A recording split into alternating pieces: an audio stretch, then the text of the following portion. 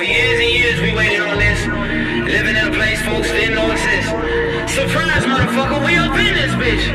I said I'm back and I'm so much better. I'm so much better. And I won't stop. Louis, I can't stop. Not now. Louis Slugger with the hits. Knock him out the park, then I'm knocking down your bitch.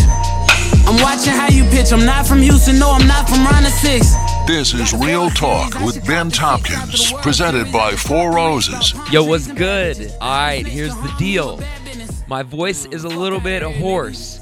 And you know when your voice, it feels hoarse, you always think that it sounds worse than it is. Some of you are probably like, you don't sound that much different. In your head, though, you know you always sound different. In my head, I sound different. My voice is shot from over the weekend. I haven't been sleeping a lot lately. I've been in what could be described as an elevated mood and a decreased need for sleep. And so I've just been like the Energizer Bunny over here. I'm getting a lot done. I got a lot of creative ideas flowing, and things are good. But I lost my voice on Saturday, and I haven't been getting a lot of rest lately. So that's where we are today. I am Ben Tompkins. This is Real Talk. We are presented by Four Roses Bourbon, and this is Uber Stories Part 19. We have excellent stories this week. I think this is the best podcast yet. And I know I keep saying that, but like I just feel like every week we continue to get better, and the stories are better, and the connections are better, and the rides are better, and the things that I'm like just flowing out of me are just better. It's just better. I'm back and I'm better. You know, that's why we come in with Bryson Tiller today. You know, the 502 come up, baby. That's what it is. So I'm feeling pretty good. I'm feeling pretty good about today's episode. I hope you really enjoy it. And if you do, here's a couple ways that you can help me out this holiday season, right? Give me a follow on Facebook, and the show page is there at Real Talk WBNT. That's where I'll post. I'm kind of just using it as a blog at this point. I'll share a couple little updates, and that's where I post all the shows. Follow along on Twitter and Instagram at BennyTomp18. And you know that the show is available on SoundCloud, on Spotify podcasts, and on Apple Podcasts as well. And if you enjoyed the show, please do me a favor and leave me a rating and a review on Apple Podcasts, because I love to see that kind of stuff. And those positive affirmations really give me juice. They give me energy, and I really love seeing that. And I appreciate the fuck out of it for everybody that's done that. So thank you. Please continue to subscribe, rate, and review. And check in with us on Wednesdays, because we got Uber Stories, baby. Uber Stories and interviews. No interview this week. I'm going to have Carrie Campbell coming up right before Christmas, and then in January, Julie Fast, and we're going to dive deep with both about bipolar and addiction and triggers, and gonna get really deep, gonna get really raw, but that's what we do. This is Real Talk.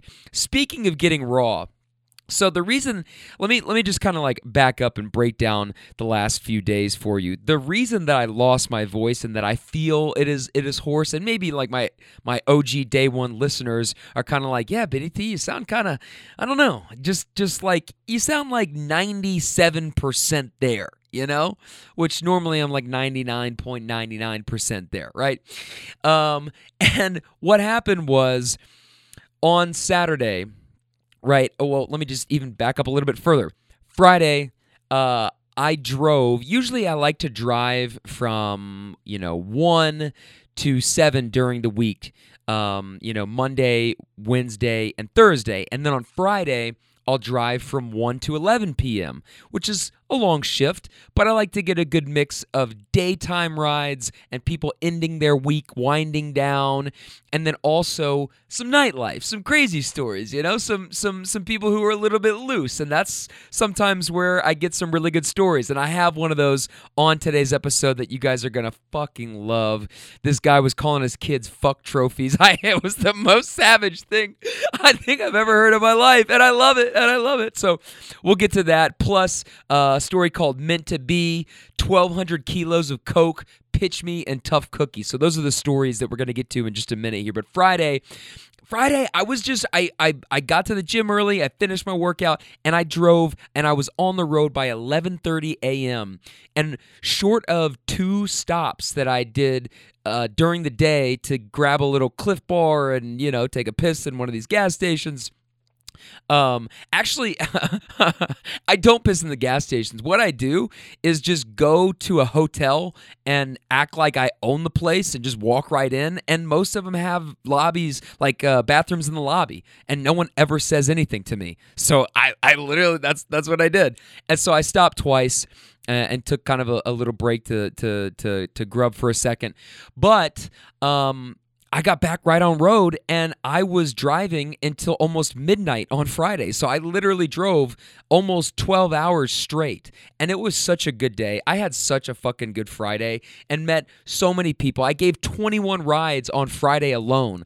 21 rides. That's crazy. Last week, it was actually a personal best for me because I did 60 rides. I completed 60 trips from Monday to Sunday. It was a hell of a week. We are really, really tapping into a special place and a grind that only I can do, that only I'm capable of doing. You know what I mean? Because I make it for myself, and I love to make things as hard as I possibly can on myself. And that's the kind of sicko I am. And so it works, and it's good.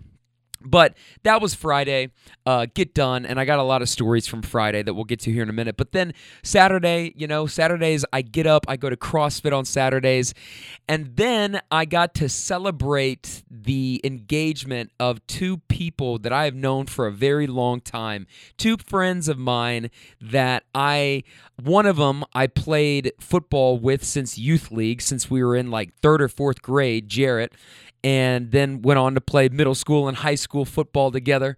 And my good friend Whitney, one of my best girlfriends that I've been close with, friends with, and then really, really kind of got closer in high school. But we lived in the same neighborhood in middle school, and her mom and my mom kind of were I don't know, friends or hung out at Starbucks for a little bit. You know how it goes.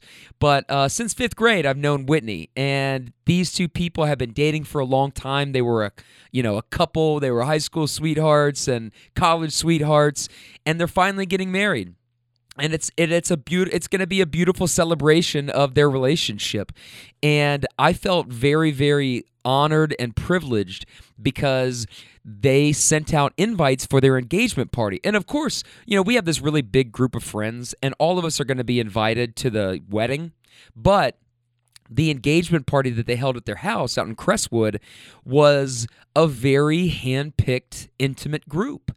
Obviously with COVID and everything, you just don't want that many people. And it was kind of like, hey, we want the people that we still talk to and heavy, super duper fuck with to be here. You know what I mean? And I was like, yeah, you know what? I didn't realize how small of a number it was, and how kind of a big deal it was to be there when I realized this. And I'm like, holy shit, guys, I'm fucking honored. My girlfriend Maddie and I went out there, and I got to hang out with, a group of friends that some of them I haven't seen in a while. Some of them, I'll be honest, I'm not extremely close with. I see one guy in the gyms every once in a while, and I see my other friend Jimmy every once in a while, Big Jimmy, and I fucking love those guys, though, And my girlfriends, a lot of my good girlfriends were there, and I've known them for so long, and I love my girlfriends, man. I mean, I got 12 of these girlfriends that I've known for a very long time, and we always get together. We always used to party together and everything. And now it's crazy because now one of them, my friend Hannah, she brings her baby Harper, who was just absolutely the cutest fucking kid I've ever seen in my life, has this little plaid Christmas skirt on with the white tights. And I'm like, oh my God, Hannah, can I please pinch your cheeks? You know what I mean? This thing's cute as shit. This thing, look at me, listen to me. But it's just I felt like at some point we're doing this engagement party thing, and we're all just for the majority of it, we were just chill. We were just watching some football, hanging out, talking, drinking beer. I brought some sour beers and got a little loose on the sour beers, and more on that in a minute.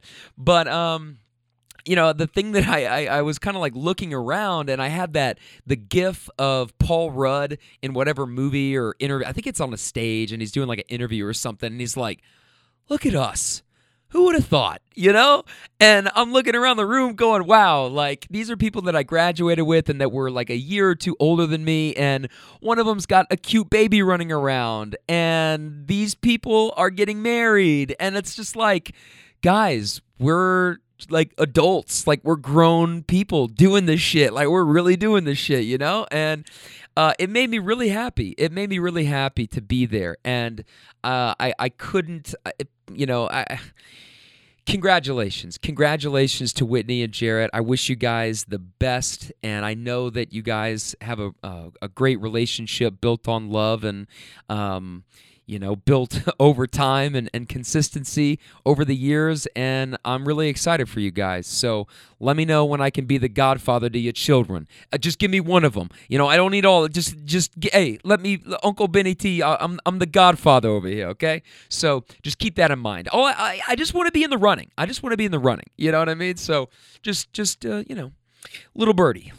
Okay.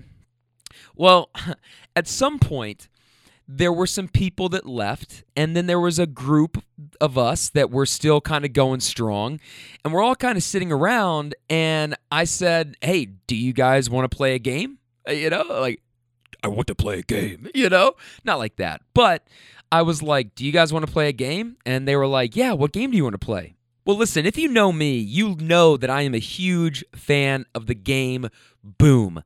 I call it Boom. The game goes by a couple different names. Slap Cup is one of them. Stack, also another name. So you probably have either heard or seen this game. Slap Cup gets really, really messy where you're literally slapping, and plus that defeats the purpose of the stack, which makes it harder. Two people have cups, you're bouncing a ping pong ball into the cup, everybody's standing around a table, and you are trying to make your ball into the cup before the person next to you, or either on your right or left, makes it into their cup. And if you do that, then you stack the person next to you. Can't stack back, so it has to be the person to your right. And if they're still fucking around with their shot and you drain yours, you stack that motherfucker. And what happens is that stack, now 2 cups high, slides down to the next person. The person that gets stacked has to pull a cup from the middle. They drink what's in the cup, and then it continues. Now they're bouncing, and those 2 are bouncing. And if the person gets stacked, now the stack is 3 cups high, and it grows, and it gets harder, and it is an intense game, but it's so fucking competitive, and it's so exhilarating that I just have this abundance of love and joy anytime that I get to play it. And with COVID this year, I have not got to play it at all. I mean, I miss and I long for the days in which I can be back in a big house full of 12 people down in Gulf Shores, Alabama, on the beach at Hangout, waking up, and our pregame for the day is just 15 games of Boom. Like, I can't fucking contain how much I need that in my fucking life, okay? But the game, it can be a lot to explain, and it can really be overwhelming, and especially it's stressful when you've got people screaming at you and everything. And so I explain this game to the room and do a pretty good job of it. And honestly, I think I just nailed that explanation right there. I mean, you tell me, did I get a 10 out of 10? Yeah, I think I got a 10 out of fucking 10. So I break it down for the room, and I'm like, guys, listen, I know that's a lot, but like there's different rules, there's different nuances and everything, but I'm like, listen, the quicker that we can start playing and you can visually see it instead of me trying to break it all down, I promise it'll make sense. So let's just get through one. And they were like, well, time out. Will you like referee for us? Like, will you sit one out and like get us going? And I thought for a minute, I was like, you know what? Yes, I will. Yes, I fucking will. And let me also back up to say this. Lately, I've been watching a lot of Survivor. Any Survivor fans listening to the podcast, let me hear you. Leave a comment. Let me know about it, okay? But I have never actually watched a season of Survivor. I know, it's fucking crazy. There's 40 of them, and I'm just now showing up to the party, you know? Never late is better, I guess, or whatever the fucking Drake quote is. But anyways, yeah, I started watching, and the very first one, and really I did it right because I always do. Very first one that I watched was the Game Changers season, which is kind of like a best of the best. So I was getting like, you know, some backstory on all these different players, and they voted Tony out really fast, and then Sandra was like, I'm the queen, and then they were like, no, you fucking not. It was awesome. And so I am literally have just like come off of binging Survivor the last week, and I really fuck with Jeff Probst, the host, because he's out here, and I'm just like, that would be so fun. That would be so fun to be like your job, and you're narrating, and you're just like, you know, you're just live calling a big challenge, you know, every day. Like, that is sick as fuck to me. I would love to be able to do that. And so I am like, you know, really deep into the Survivor thing, and then they're like, will you sit out and like help us for a game? And I thought to myself, what would Jeff Probst do? I mean, what would Jeff do? You know what? He would stand there and he would get people going, and he would get this thing off the runway and make sure that it could fly on its own, and then we're off. So that's exactly what I did. And I helped out, and I walked around the table and kind of just helped, you know, remind people, hey, you can't stack back. Hey, the cup, you know, the stack moves. Okay, you drink. And then as it really got into it, and as I started to get more into it, you know, I'm going, Shelby's bouncing. She can't get it in. Oh, Ryan, he bounces it in. He gets it. Now he stacks. And now Shelby's got a drink. And now here comes Jimmy roaring back. And he gets it in his first one, and now he can pass it anywhere. And so like it just became this whole fucking scene, and literally every single one of these games, we played 3 games. And at the end of each one, you know, everybody's screaming and yelling, and it's like, oh, and everybody's got their hands up, and I'm literally jumping up and down, just so fucking like amped up, because it just makes me happy to be able to do that. I don't know, I got a lot of kick out of that, and really had a fun time. And then the second and third games I played, and you know, listen, I'm kind of pretty fucking good. Okay, I'm not gonna beat around the bush about it. And you know, but I never got stacked. I did get to stack a couple people, which is always very fun. And you know, it was just a love of the game. Like, it was a love of the game, getting to play with my friends and being there and just being a part of it. And the fact that, you know, I was still able, even while I'm playing, because I never, you know, I never got into a circumstance where, you know, I was worried about, you know, the 2 people around me hitting it, passing it back, and now I'm stuck, and the stack is just like right next to me the whole time, and I'm just like, sometimes you get on your heels where you're literally just like trying to get it away from me the whole time, you know, and everybody's passing it to you. That happens when I play with some other shooters that I know, and any names that we're not going to mention. But here's the thing is, like, because it was moving so much and no one really passed it around the table so much, you know, it really just kind of went clockwise, then I was able to keep narrating and keep hyping it up and just be that guy, the hype guy. And it was a lot of fun. I mean, I really had a lot of fun, and so much fun that I came home. So my girlfriend and I get home, we play those 3 games, and then we come home around midnight, and we picked up a lot of Taco Bell. Oh my God, if you guys have not tried this toasted cheddar chalupa, holy fucking shit. You need to go out and cop one of those. I'm not even playing, but I literally... because I was so good last week, and I've, you know, I'm hitting my weight and everything like that. And Saturdays are usually the day that I'll go and burn like a Chick-fil-A meal, or maybe eat some pizza or something like that. And because I didn't do that earlier in the day, now I'm like, well, I've got this calorie deficit. What are we eating tonight? And I literally bought the toasted cheddar chalupa, a beefy 5-layer burrito, shouts to my OGs, and of course, I bought the taco party pack. And for myself, just for myself. And I'm like, looking at Maddie, and I'm like, hey, you can obviously have some of this if you want. But I bought that thing so I could sit there in bed and eat it. We get home, and honestly, I guess this is kind of a flex. She got like a handful of things, like 3 or 4 things. $26 I spent at Taco Bell. That taco party pack thing is fucking expensive, but it's so good. It's so good. So, yeah, that was cool. Get home. And I have this, it's I called it an idol, and you're about to hear this. I called this an idol, and it's an old school microphone, like the one that you have as an emoji, like the old school broadcaster microphone looking thing.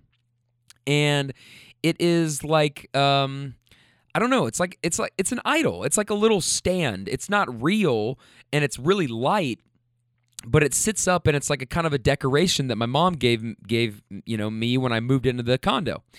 And when we get back, my brother's not there. He's gone. And it's just me and Maddie. And I'm loose, I was on one. And I'm walking around. Maddie goes in. She lays down pretty quickly and didn't even touch her food.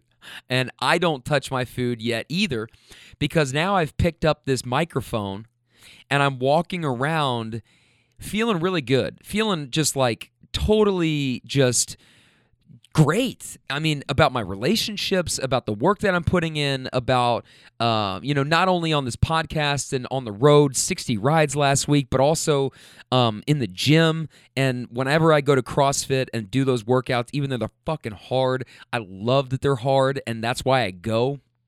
So I'm really just feeling it. And I'm feeling myself.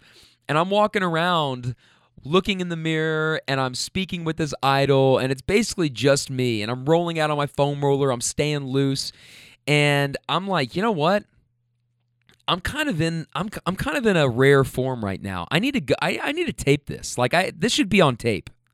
And so I go down, and I've got my studio that I've built for myself in the basement, and I flip on the microphone, and I was already like flowing and in this just stream of consciousness, what can only be called as a stream of consciousness, and it was just really empowering and uplifting, and I get super raw right here. This is me. This is the real me. I'm really fighting back like tears here. Like you can't tell. Sometimes you can't tell if I'm laughing or crying, and I always try to laugh it off and can recover pretty quickly. But sometimes, like when I really get into some deep shit, some real fucking talk, man, I get emotional. I get really emotional. I'm overcome with emotion, and it just starts pouring out of me. And I got to play this for you guys, because I just want you to hear it, and I just want you to hear how real this is for me. So this was me on past midnight on Saturday night. Here I go. Goddamn, we are taping this at 12:31 a.m. on Sunday morning. Saturday night to me. We're just crossing over the midnight sessions. Brought to you by Benny T and Four Roses. That's love for the plug. Come on. Do I show y'all love? Come on. Man, I tell you what, man. Tonight, there's a theme that reigns true to me. And I've just come from an engagement party for 2 friends that I've known for a very long time, and that I fucking love. I love them so much. Ooh, it's my fam right there. That's my people. That's who I'm pulling for right there. That's my team, I'm sorry. You'll have to forgive me. I get a little emotional when I speak about things that are so important to me. really important to me. And honestly, for me, it all comes down to the love of the game.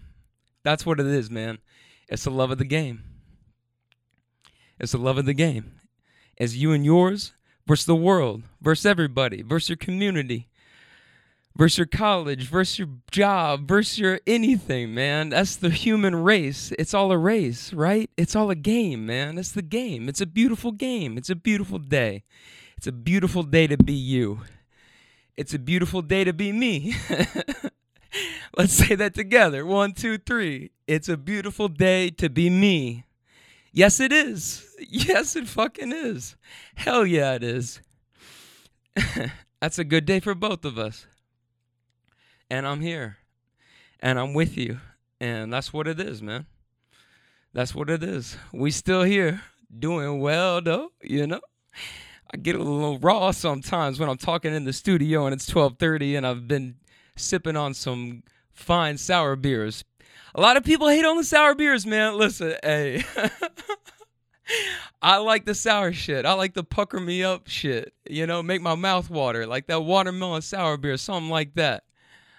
I found a new beer. It's a tangerine beer by Lost Coast, maybe. I don't know. I can't remember. But I bought a couple of them. They're like Blue Moon. They're good. They're great. They're great, you know?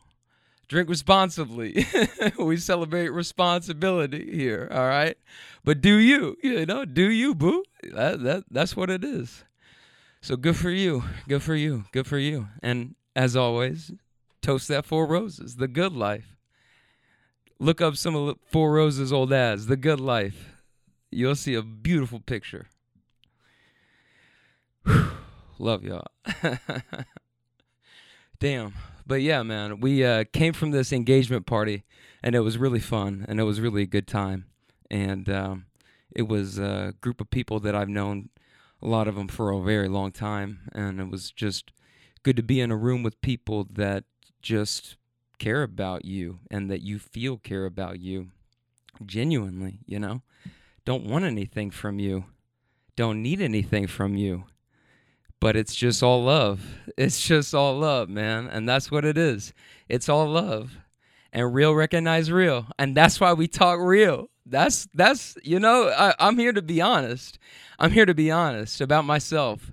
And if that helps someone else, then God damn it, light that torch and run, kid. Go for it deep. You know what I'm saying? Like, go up and get yours. You got to go up and get yours. You got to be willing to go up and get it. I was fucking around earlier and I was walking around and I've got this idol in my house. It's an old school microphone, like the one that's an emoji, and it's you know what I'm talking about? It looks like it could have been in that what's that kids movie with the microwaves and shit? I can't remember that, but that's somewhere floating out in the distance. I don't know. We're not worried about that. What was we talking about again? Goddamn, I'm off at it. Oh. Goddamn. But yeah, go up and get it. Go up and get it. Earlier, there it is. I was talking about with yourself, man. Girl, whatever it is, whoever you are. Go up and get it. If it's coming across the middle, but they threw it to you, you got a commitment to that. Go catch it. Whatever it is. You're working, you're running. One day you're going to look back over your shoulder and there's going to be somebody that's floated this dime out to you. And suddenly it becomes picture clear. And you're like, damn, I'm going to catch this shit and take this into a next season of my life. I'm going to score on this. Whatever I'm like, I'm scoring on this. And take it deep. Go up and get it. Go up and get it. Don't be scared to go across the middle. You know, for the love of the game. For the love of the game. For the love of the game. I love each and every one of you. Honestly, I mean that's real. That's real. If you're listening to this and it clicks with you and it vibes with you, excuse me as I hit my big. This is my Yeti. My girlfriend got me. It's awesome. I'm able to stick all of the decals for the teams, the mini teams. I wear mini shirts. Yeah, I'm a disgusting team jumper, and it's good. It's fun, you know. You're never losing. You're never losing. I need that, you know. I need that shit. So it's good shit. But goddamn, that keeps us right. That keeps us right. Coming back from these sour beers.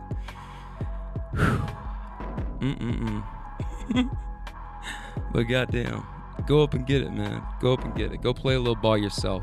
Go play a little ball yourself, because that's what we came here to do. You know, sneakers tied, ready to play ball. Line them up. Let's get it. Let's get it. That's real. Love y'all. Peace.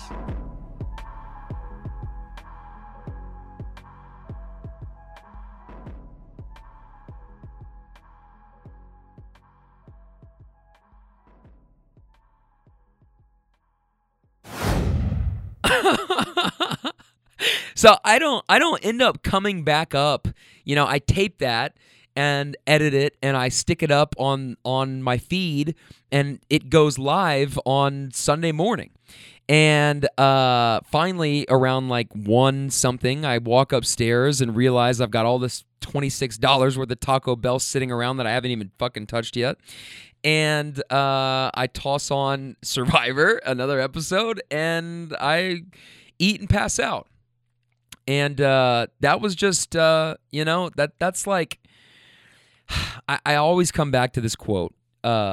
Drake said in one of his songs, "How am I keeping it real? By keeping this shit to myself."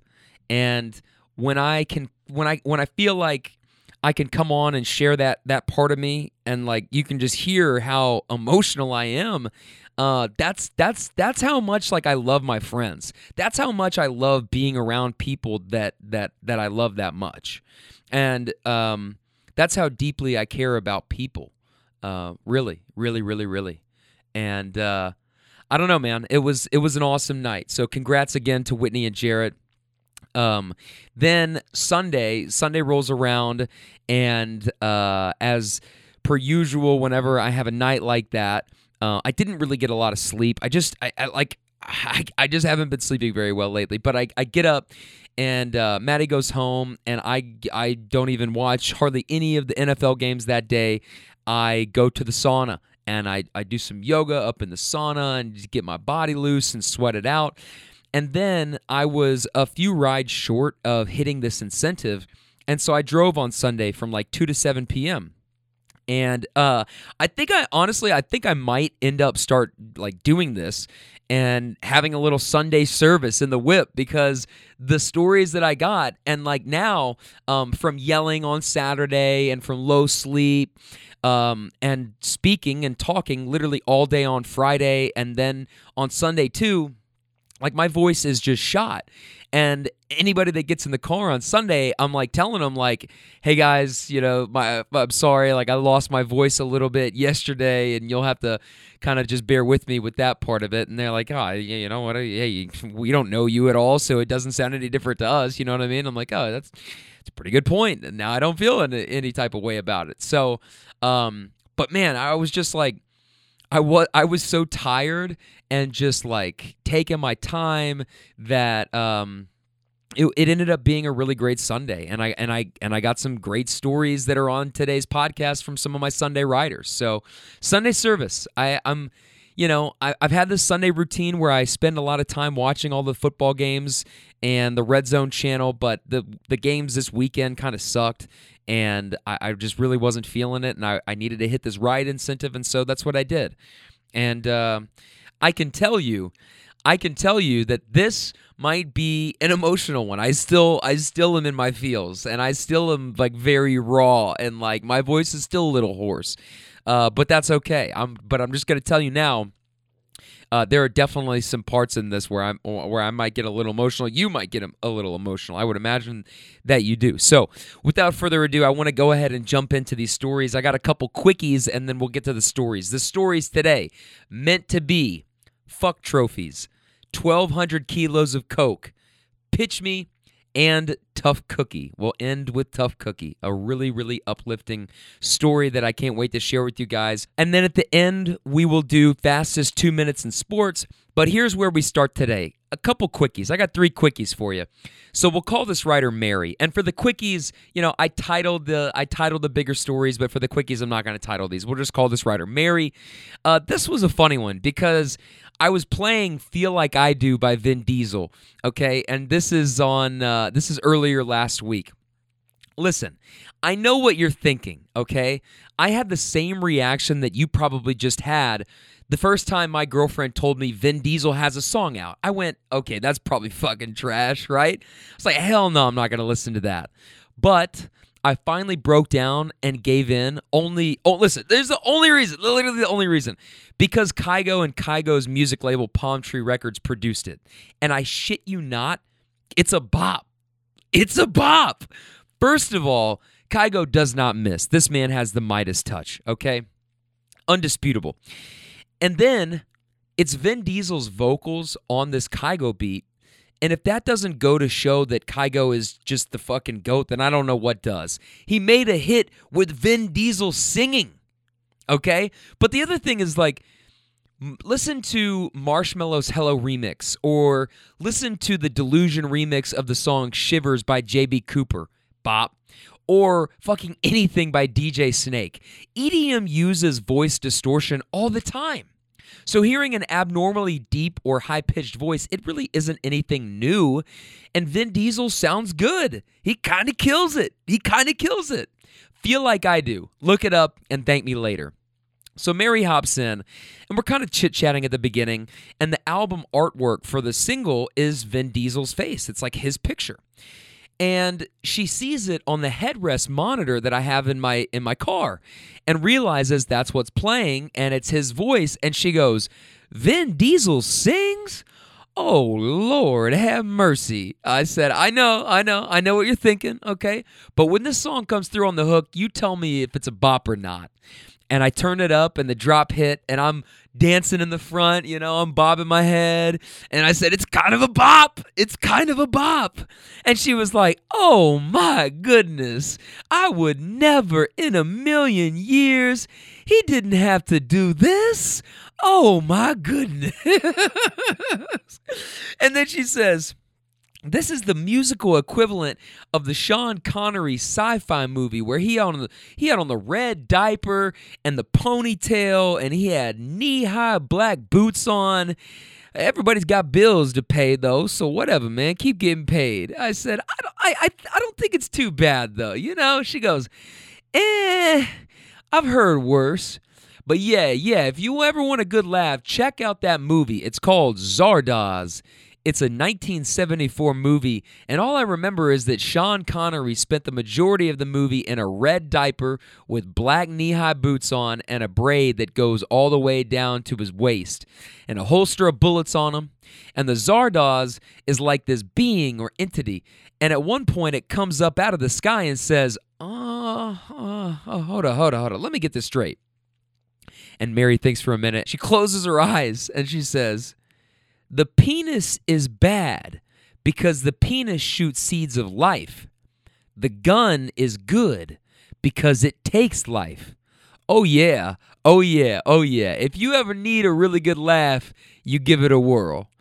And I'm like, I got to see a picture of this. So she pulls up a picture of Sean Connery in the movie Zardoz and held it up for me as I'm driving. And we just shared this big old laugh because it's a ridiculous looking photo. And I was saying to her, that sounds a lot like that whole thing. Obviously, I haven't seen it. But sci-fi movie with tights and a dude's bulge, it sounds a lot like this movie that this 40-something that I used to mess with out in California years ago made me watch called Labyrinth with David Bowie. Has anybody ever seen that movie? And she starts laughing, and I was like, I'm watching like, what is this? What is this? And I don't know why. I feel like there were hella weird movies like that. If anybody's ever seen Return to Oz, the 1985 sequel to Wizard of Oz, I don't know. I feel like these are all distantly related kind of weird sci-fi robot-y movies, bulges. I don't know. I'm scarred basically. Anyways, it was a good laugh, and Mary left me a compliment when she rated me, and it was for excellent service, and she said, "May you enjoy Zardoz." Well, that was very nice of you, Mary. Not your real name, of course, but you know who you are. Thank you very much. Thanks for the laughs. And you know what? Somebody else left me another compliment for excellent service as well and said, have a great holiday. Hey, all right. Well, thank you, my friend. You as well. Now, this other quickie, these next two are really quickies. We'll call this woman Denise. She's an old woman, all right? And she's 85 years old, this woman, she told me. And I helped her. I picked her up down on 39th Street, and I was taking her to a doctor's appointment.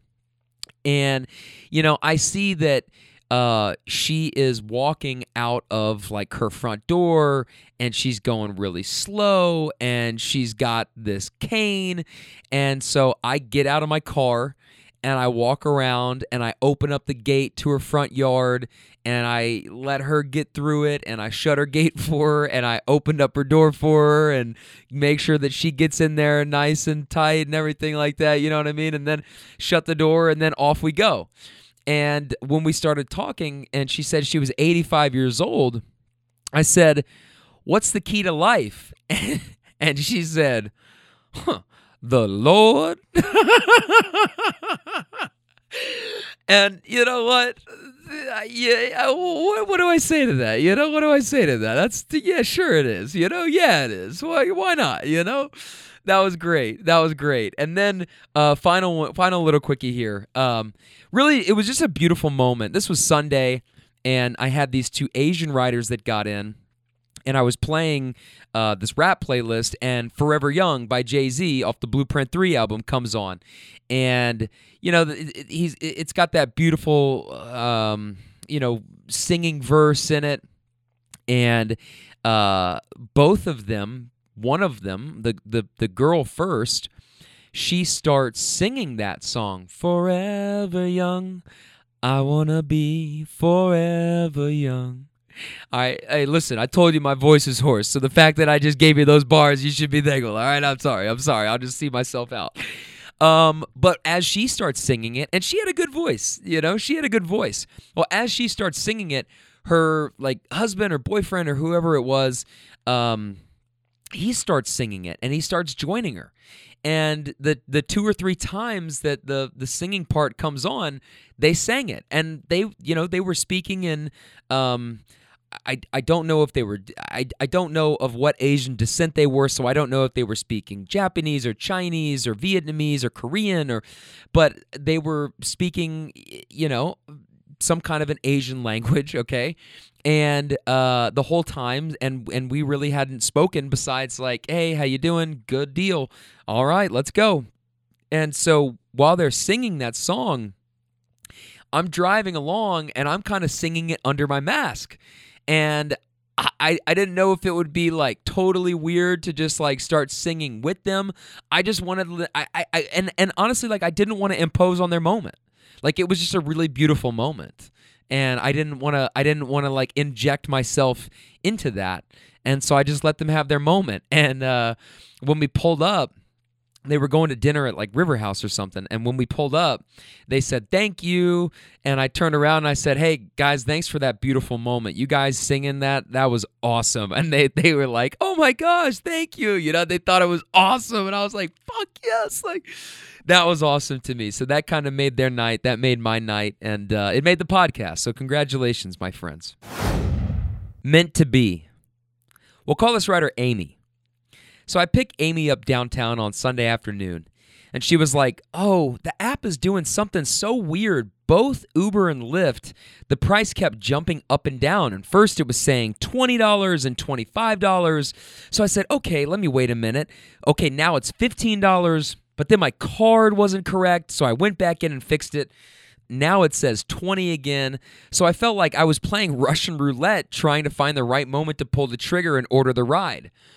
And I think what was happening was probably there was such a dramatic price change based on the number of drivers, and there must have been so few drivers on Sunday, this is Sunday night, that the difference of one person's availability caused that much of a price swing. And when she's literally just watching it play out in real time, oh, there's 3 drivers online, now there's 2, and that's why I think, or however it was, but I think that's what was happening. And so she was asking if I had been exceptionally busy lately. And I was just saying, yeah, because, a lot of, even though like a lot of stuff has been shut down, a lot of the people that drove for Uber just kind of like for fun or in their spare time or as like just something to kill time or like whatever, a lot of those people have dropped and don't drive for Uber anymore because of the pandemic. And understandably so. Do you, boo? But because the amount of rides have decreased, but the number of drivers has also decreased, it's been kind of a proportional thing. And so I can turn on the app and I can be busy all day long, and it's like nothing has changed for me. So I'm cool with it, right? And I kind of broke down my week, and I said that, Fridays I like to work a little bit longer, usually do like 10 to 12 hours and get a good mix of midday riders and nighttime riders because I make a podcast out of all the stories. Really? Where can that be found? She says. Apple Podcasts, Spotify, SoundCloud, new episodes on Wednesdays. And I've begun telling people this, the people who ask about the podcast, hey, where can I find it? I say, listen, I hope you're not offended by foul language. And if you are, I'm probably not the show for you. Like that's just like, let's just get over it and act like it. They're just like, you know what I mean? Like if you're offended by foul language, then I'm not for you. Turn me off right now, okay? And she says, no, that doesn't offend me at all. Well, a few more minutes go by and we've been talking. And the route that this thing had spit out had told me to get on to 264 and then take that to 64 East, get off at 5A on 65 South, and then off at whatever exit is near Shelby Street. And the pickup was deeper on 35th Street, and I guess it was close enough to the 264 ramp that Waze was saying this was going to be the fastest route. Now, I now realize how dumb that is because I could have just gone to Hill Street and it would have taken me straight there. Well, I just go where the thing tells me to go, man. And luckily, she was cool. But looking at that route, I realize now that seems super unnecessary. And listen, it's not my fault. I literally I go where this thing tells me, okay? But anyways, the highway route is the one that we take. Well, as we're talking, I get carried away in the conversation.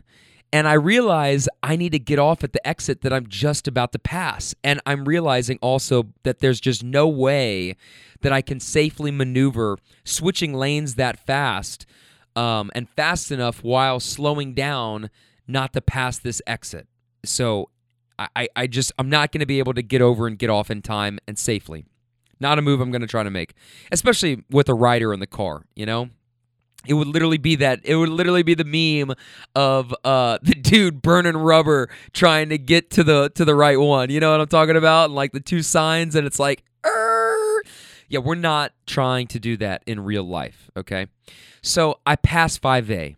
But I'm like, no biggie. Okay, it's okay. I can still get off at Story Avenue, and we're going to be fine. So I say to her, as I always do when this happens, not a lot, Honestly, I'm pretty on top of it.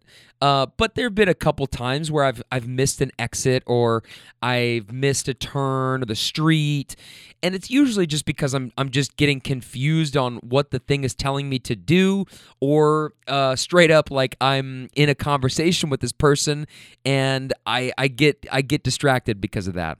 And when that's happened, I just tell the rider, like, hey, I am so sorry. I just missed that exit or that street or that turn or whatever. And I just do it immediately. And if you're quick to own it, most people are like, no worries, dude. That's just that's how I am. It's like, just tell me. Let me know. And that way you don't have somebody sitting in your car that thinks you're trying to go the long way or get more money from them, Like, how many of you listening to this have been in an Uber where the guy literally doesn't speak or literally doesn't speak any English and misses a turn or an exit or something? And guys, okay, I can speak for guys, we immediately think, this guy's trying to fuck me out of more money, right? And girls immediately, I would imagine, think the same thing, but also, oh my God, is this guy kidnapping me right now? All of that can be neutralized instantly by just saying, hey, I'm so sorry. I totally missed that one. And because usually whenever this has happened to me, it's because I'm in the middle of a conversation with the writer. And when I tell them, they're like, oh, dude, I don't care. And then we go right back into our conversation. Okay, so as this is all unfolding, I apologize, play it cool, but inside my head, I'm flustered. I hate fucking up. And I don't want anybody to think that, like, I'm trying to get more money or, like, extend this ride or anything, you know? I'm like, no, that's not it. I just, my bad. Like, but I hate fucking up, you know? I'm a perfectionist sometimes, to a fault. But I don't let on that I got, that's stressing me out. I just keep asking questions, and then I'm looking at my phone trying to figure out the route, and it's saying get off at exit 7, Story Avenue. But now I'm in my own head, and instead of taking exit 7, I take exit 6 to 71. Okay, and I know, I fucked up twice, all right? In my defense, it's a weird exit. I was tired, overthinking it. I jumped the gun. I got off too early instead of too late this time. And I know that's not a good explanation of why, but I can't really explain it other than it was just supposed to happen that way. Well, that's great. But now that I'm on 71, I have to drive a couple miles up to Zorn Avenue, get off, backtrack, and all of this is happening, and I should have never even been on the highway in the first place, okay? So luckily, though, Amy wasn't even worried about it at all. She's like, well, I'm going to an AA meeting, so I'm going to walk in a little bit late, but they'll forgive me. I shouldn't have waited so long. I played around trying to get a good price. And I said, just blame it on Uber. I mean, that's the most legitimate excuse in the world. Like, I couldn't get an Uber. I'll take that for you. I'll take that blame for you. She said, hey, thank you. And I asked, how long have you been sober? I will have a year on December 16th.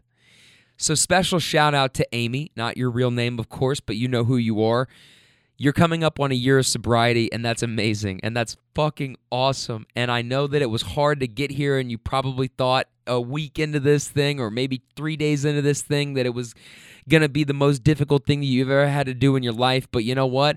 Here you are, almost an entire 365 days down the road. Literally, this is coming out on Wednesday the 9th, so a week from today will be the 16th, and that'll be a full year for you, and you fucking did it, girl. So keep rocking it. Keep fucking doing it. That's awesome. Congratulations. Well, I tell her congratulations and say that's awesome, and she says, thank you. Life has really turned around for me, too. It's pretty amazing. I'm going to get emotional talking about this shit. It's awesome. She says, thank you. Life has really turned around for me, too. It's pretty amazing. Well, I'm already emotional and from being, like, tired and still in that love of the game mode that I was in the night before. And when she says that, she just sounds so proud and confident and happy that it just hits me right in the feels, and I say, oh, you're going to make me cry. And we both laugh, and I say, I love to hear that. That's awesome. That's amazing. Oh, yeah, I broke my life so bad I thought it would never be fixed. And I don't know. I mean, you can imagine I was a professional, and I just broke my life. And it's actually in the process of being fixed right now in a whole different way. And I've got a whole new career now that I never would have had the courage to pursue. I was a 20-year state employee, and I was going to stay there until I hit my 25 years and retire from my desk. And I lost that. But I'll still get my retirement later in life. But I never would have had the courage to make a change. And I was forced into it by my own actions. And it's going to be pretty cool, my new life. My second career is going to be pretty cool. I work in recovery now. Wow, that is so amazing, I say. It is. It really, really is. You just never know how life... If something happens in life that you think is the worst thing that could ever happen, you know what? Everything in life is either a blessing or a blessing in disguise. I say, this year has really hammered that point home. She said, oh, I bet it's been a struggle. And I thought about where what I wanted to say to her. What's the most important thing that I want to just like say to connect with her and let her know that I'm connected with her. And I say, some things you can't see it in the moment because you're in the midst of it and it's happening, and all the little things, they don't add up when you're in it. But you get done and you get further along and you just keep moving forward, and then all of a sudden you start to piece it all together, and then you go, man, that's the reason. Now I see why it didn't work out. And now, even though I thought it was the end of the world at the time, it ended up being the best thing that could have ever possibly happened to me. It sucked to go through. It was really fucking hard. And she says, I'm glad it's over. And we both start laughing. And she says, I cannot express to you how glad I am that the hard part is over. We call that hindsight. And hindsight is always 20/20. So then you have to start remembering this. I tell my son this too. Once you go through something and you see how it worked out for the best, you got to remember that the next time you go through something else, there will always be another side to this. And you're going to be able to look back on it, and you're going to be able to see the blessing, and it's going to be okay. What was your rock bottom? DUI number 4 in about 4 years and 8 months in jail. I sure did. I'd never been to jail except for the DUI overnights. And number 3, I spent 19 days. And then 4, they said, you know what, Mrs. Redacted Last Name, this is a very serious offense and you have a very serious problem. And we're going to protect you and society and put you away for a while. And they did. And I never thought I was going to live through it. But I did, right here in Louisville. Just making it to the end of the sentence. Yeah, just the misery of that. I cannot describe that misery. You just take it one step at a time. You sleep and read the time away. Did you have to share a cell with anybody? Oh yeah, I was in with about 20 different women. And I slept on a mat on a concrete floor because I did not want to go back in the back with all the bunks, because that's where all the fighting and the drugs and the sex was going on. So I slept literally on a mat towards the front on a concrete floor, and I read a book, and I slept. I played spades, and I read books, and I slept, and I didn't smile for 8 months.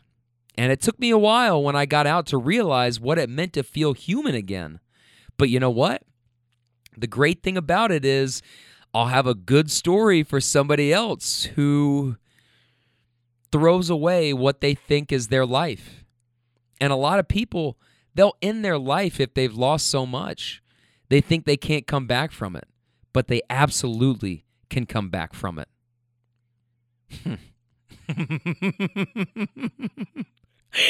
I mean, is that the fucking gospel or what?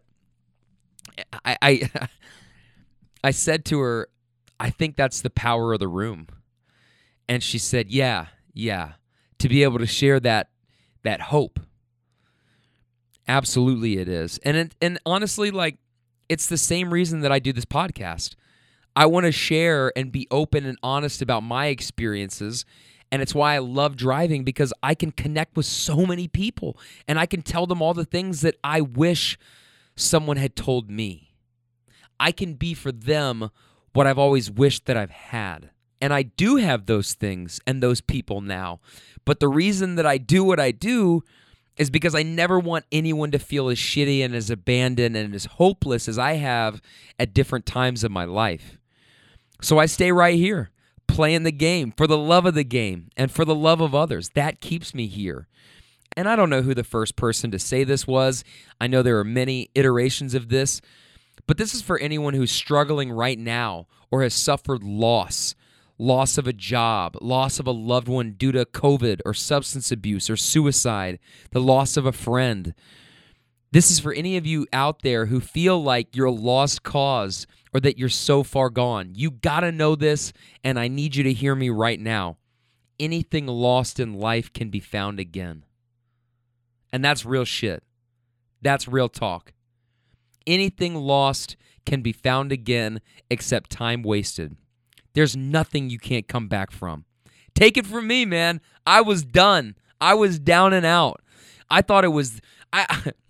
I thought my world has ended like a million different times, but really a handful of times where I thought I was done. Like this is as far as I'm going to get in this game. This is it. And I thought it was the end of the world not getting the spot that I was trying to get back in the quarantine, at the radio station. But it was the best thing that ever happened to me. That fucking guy can't even send me a text back. Thank you. Thank you. Thank you. Thank you for sleeping on me. Thank you for that. Because your failure has sparked my success. And it lit a fire under me that I haven't felt since the spring of 2012. So watch out, because here I come roaring the fuck back. And it's the thing that motivates me to keep going. That motivates me to keep pushing forward and keep working and keep driving and keep writing, because conversations and stories like that give me so much energy. And even when I'm drained, even when my voice is hoarse, even as I'm sitting here recording this right now, it's 12:38. The thing just turned 12:38 a.m. on Tuesday night, Wednesday morning. So this is going to drop later, and I've got a full day tomorrow. But you know what? This is important to me. And all of this stuff is important to me. And that's what gives me the drive to keep going. Because you never know what you might say or be inspired to say to somebody that can make all the difference in the world. And that's exactly what Amy said to me, coming back to wrap a neat little holiday bow on the story. That's exactly what she said. You never know what you might say or be inspired to say to somebody that can make all the difference in the world. And she said, I'm so glad you missed your exit. And we were both laughing, because she said, I probably wouldn't have had time for me to open up like that. And I said, I am so glad, I hate that I did that. And she says, it's okay. And you're sitting here negotiating the prices when it ends up being a fucking wash anyways. Oh, I am so sorry. And she said, no, I mean, it was obviously something that was meant to happen. I believe that. I believe I distracted you. And actually, I believe that it was supposed to happen. This is better than the AA meeting. Well, that's a pretty great compliment and a note to end on. I got her to her destination. I gave her a card with the podcast info on it. And she said, this is going to be my first podcast ever, so I'll be listening. Amy, of course not your real name, but you know who you are. That was truly a special ride, a special connection, and I wish you the best of luck in your new career and on hitting 1 year of sobriety 1 week from today. That's amazing. And I want you to stand up right now, no matter where you are, wherever you are, whatever you're doing. Take a fucking bow for the crowd who you can't see right now, but who are all on their feet giving you a standing ovation. We are with you. We ride together. And I just want you to know that you are fucking loved. So keep pushing forward for the love of the game. For the love of the game. Fuck trophies. We're going to bring the mood back up with a little bit of a comedic relief right here. We're going to call this rider Buzz, all right? This one occurred towards the end of my night on Friday night. It was like the fourth to last one of the day, so probably somewhere around like 10 p.m. Well, I'm hustling downtown for most of the day, and I wanted rides that were going to keep me downtown so I could hit this geographical incentive and rack up a bunch of these $3 bonuses. Basically, Uber does these ride incentives where if you complete a number of rides, you get a set number at the end. But then they also have incentives for a certain territory in Louisville, like the core of downtown Louisville, that they have marked off. And if you give rides within that territory, then you get like they do per ride bonuses. So sometimes it's $2, sometimes it's $3. The most that I've ever seen is $5 extra rides, and that'll be like for big events. You know what I mean? When there's something going on, because it's gonna suck to sit in traffic, and you might not be able to get as many rides. But if you get a little bonus per ride, eventually it usually kind of washes out. But the thing is, if you're not in that geographical territory and you start a ride outside of it, it doesn't count. You don't get that.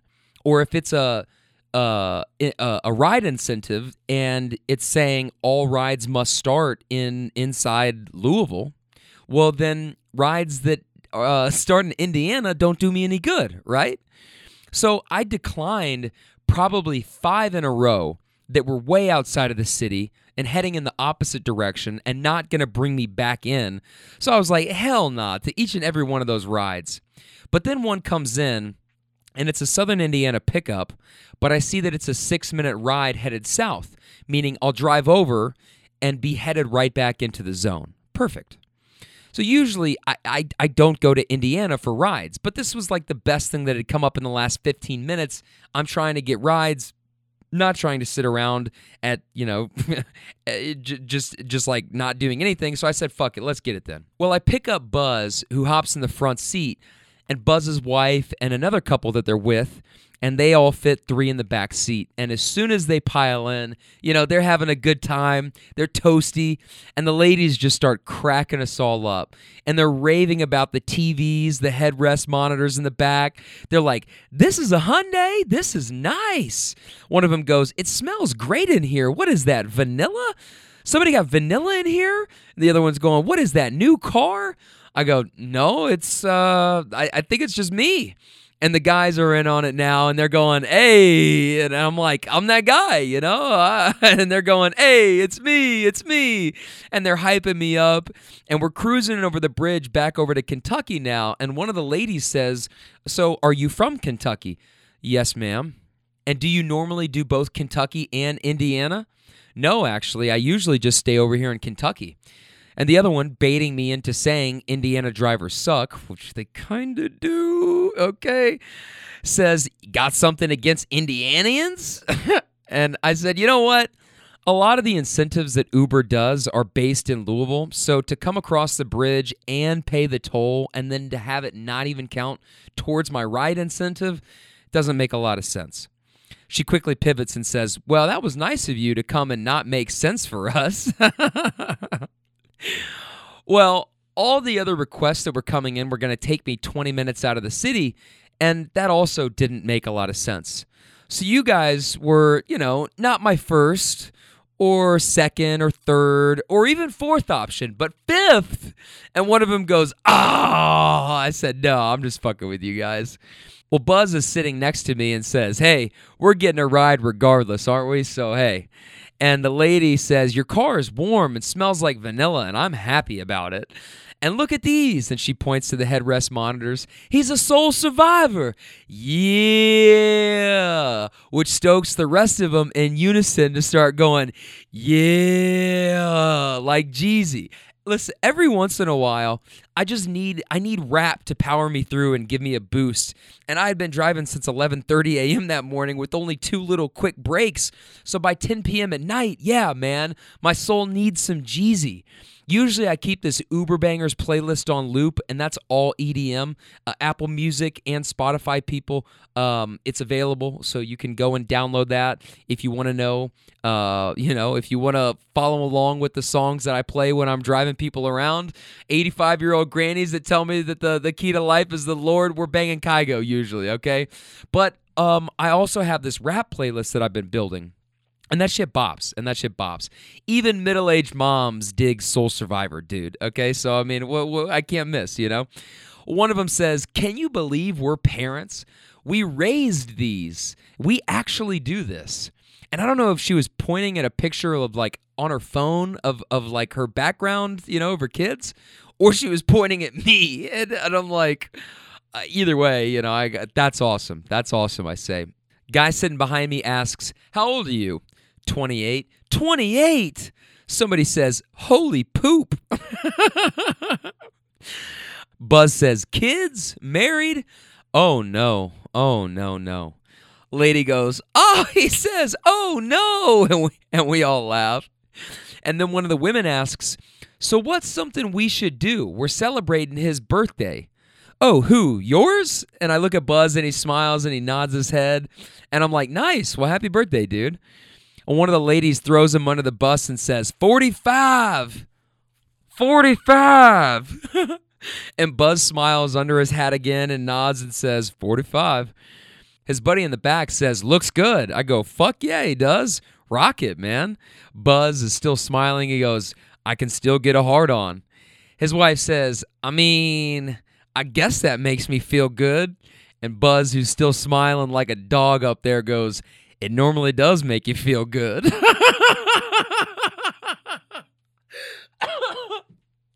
Savage. Fucking savage. So the whole car erupts in laughter. Buzz is still smiling up there like a dog and goes, it normally does make you feel good. Fucking savage. The car erupts in laughter, okay? And her friend in the back says, this is his wife. She's only 21. Guy behind me says, yep, she's a gold digger. I said, get it how you live it. So the friend says, so what should we do? What should we do? What should we do tonight? Well, I think you should rip some shots of some good vodka and Red Bull and just see where the night takes you. Guy behind me says, I like where his head's at. I'm just going to go rapid fire here, okay? Buzz says, so where are you from? Louisville? Yep. What are you doing here? I am trying to get my podcast picked up and driving for Uber. Oh, yeah? What's your podcast? It's called Real Talk with Ben Tompkins, and I'm Ben Tompkins. Nice to meet you guys. I like your name, Ben Tompkins. Thank you. It sounds like an elf. Good podcast name. Like an elf, I say. Ben Tompkins. What's it about? It's about all the people I meet driving for Uber. Shut up! And all the interesting conversations we have. Yeah. You gonna talk about us? Yeah. Oh, this is gonna be on a podcast? These drunk motherfuckers riding around. This 45-year-old about to go home and get some Gatorade. Oh. I'm going to be like, hey, he said it worked, and his wife was like, nah, and he said, work's on you. And the car erupts in laughter again. He goes, we got 3 fuck trophies at home, man. And his wife goes, stop. We have 3 children. They're gorgeous. And I say, fuck trophies. I have never in my life heard kids referred to as fuck trophies, but I love that. He said, yeah, they're my fuck trophies for sure. That's the most savage thing I think I've ever heard in my life. And I handed him a couple cards and we pulled up to the destination and she said, thank you, Ben Tompkins. I will listen. I said, every Wednesday.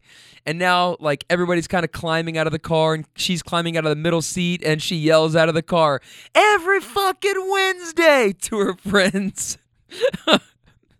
And she shuts the door and the guy sitting behind me hands me a 20. And it was probably my favorite ride out of the 21 that I did that day.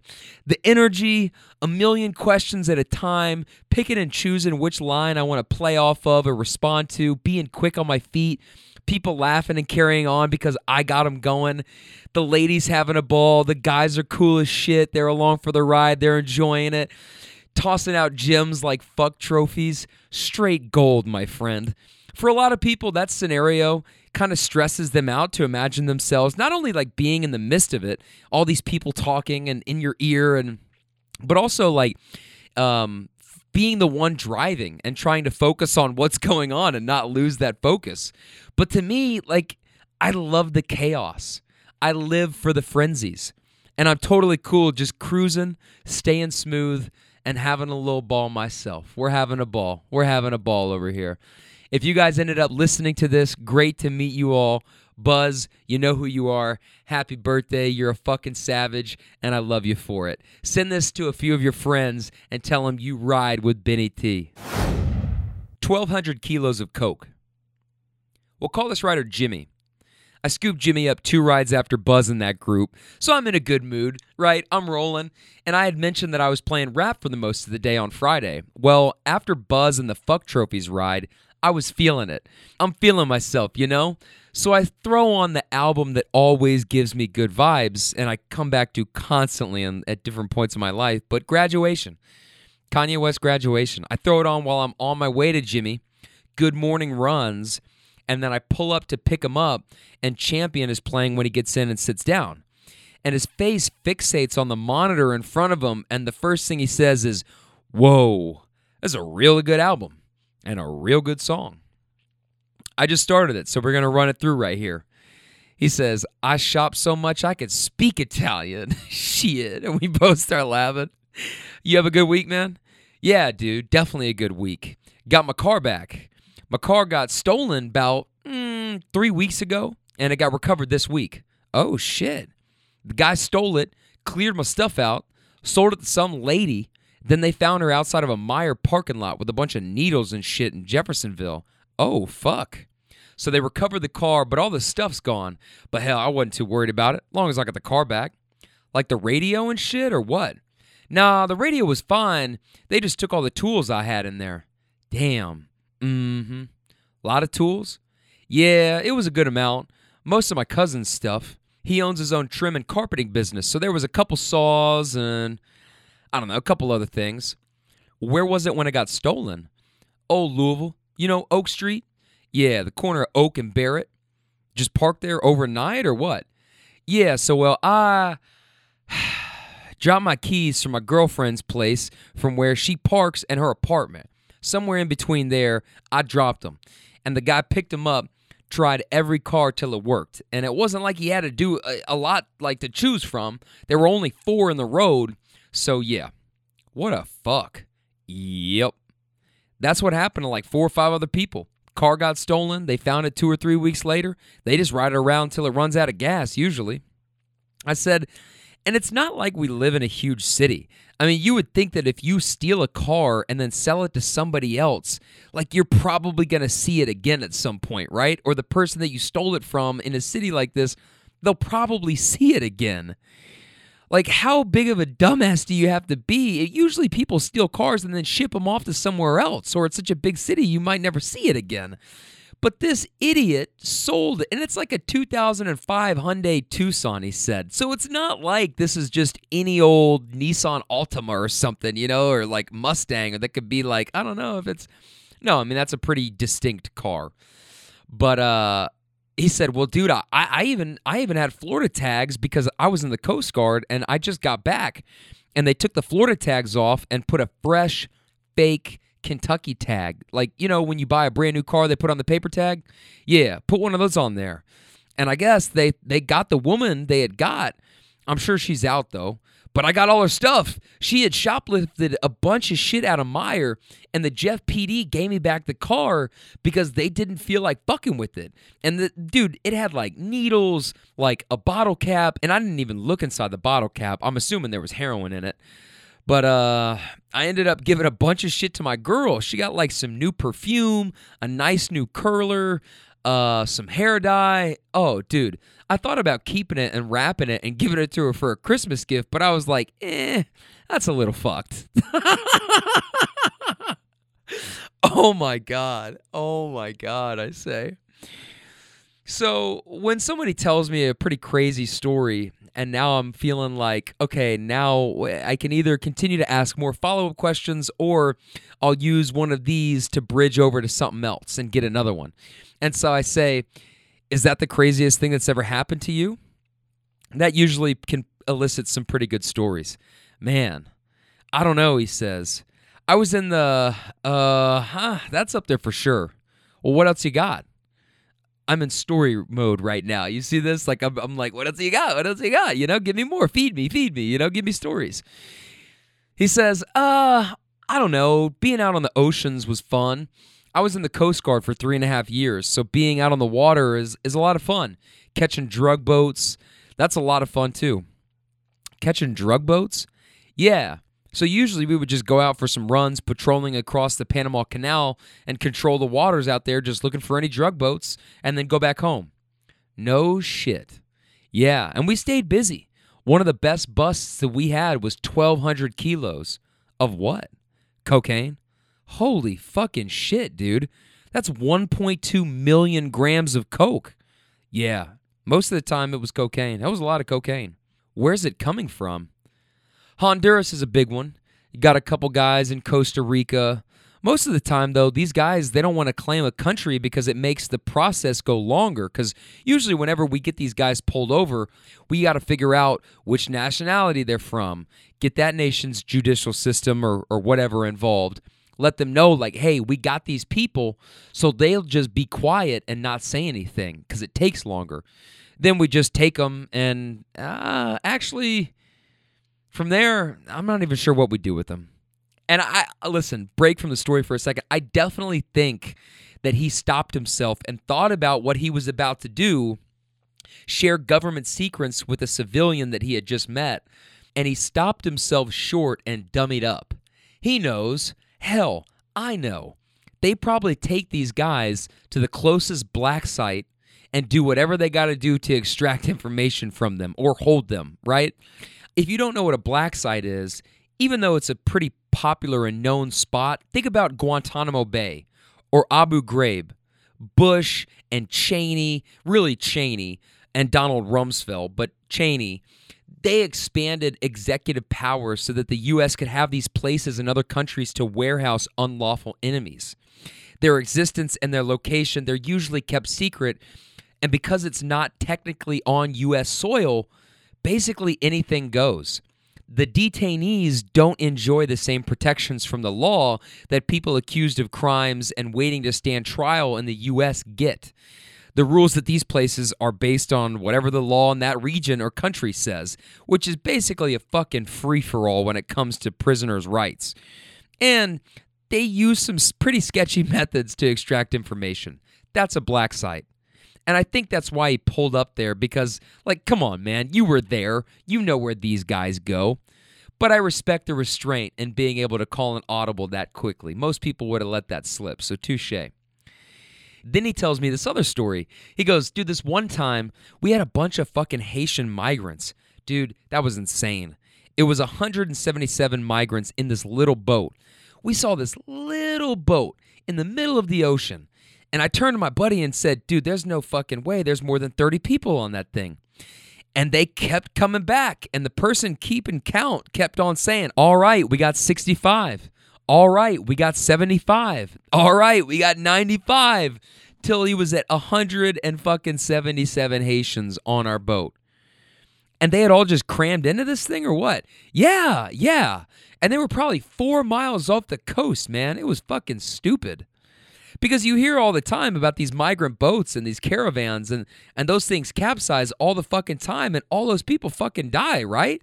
And he goes, yeah, well, and a lot of it stopped too because Obama ended the wet foot, dry foot. Because it used to be once they hit land, they could eventually get their citizenship. But Obama was the one that actually got rid of that. So now they just get sent right back to where they came from as soon as they get here, if they make it. Yeah, imagine looking at some tiny-ass raft or boat and being like, it's probably more than a 50-50 shot that I'm going to die trying this, but fuck it. I'll still take that risk because it's better than staying here, wherever they're coming from. He goes, yeah, man, it's crazy. Well, did you guys get a picture with that drug bust? Oh, yeah, here, I'll show you. And this part, this always amazes me. Not that I'm judging him at all, or the writer earlier, Mary, that handed me her phone and was showing me pictures. But, like, I don't care as long as I can do it safely. But this never ceases to amaze me when I'm talking to people, how willing they are to lean up and hand me their phone or show me pictures while I'm driving and, like distract me like that. You know what I mean? Not that I'm saying, like, it's not, it was fine. It was fine. And if we weren't cruising on the highway and in the open fast lane, you know what I mean? Like, I wouldn't have been able to kind of do it and glance at this picture that he was showing me. But it's almost like these people forget that I'm driving because we get so deep in conversations. And then it's almost like, oh yeah, I'm in an Uber and I just met this guy and I think he's a good driver, but I like him. I trust him. So I'm going to hand him this phone and take his eyes off the road. If that's not a compliment to how easily I connect with people and make people feel comfortable, I don't know what is, but that's a pretty great one.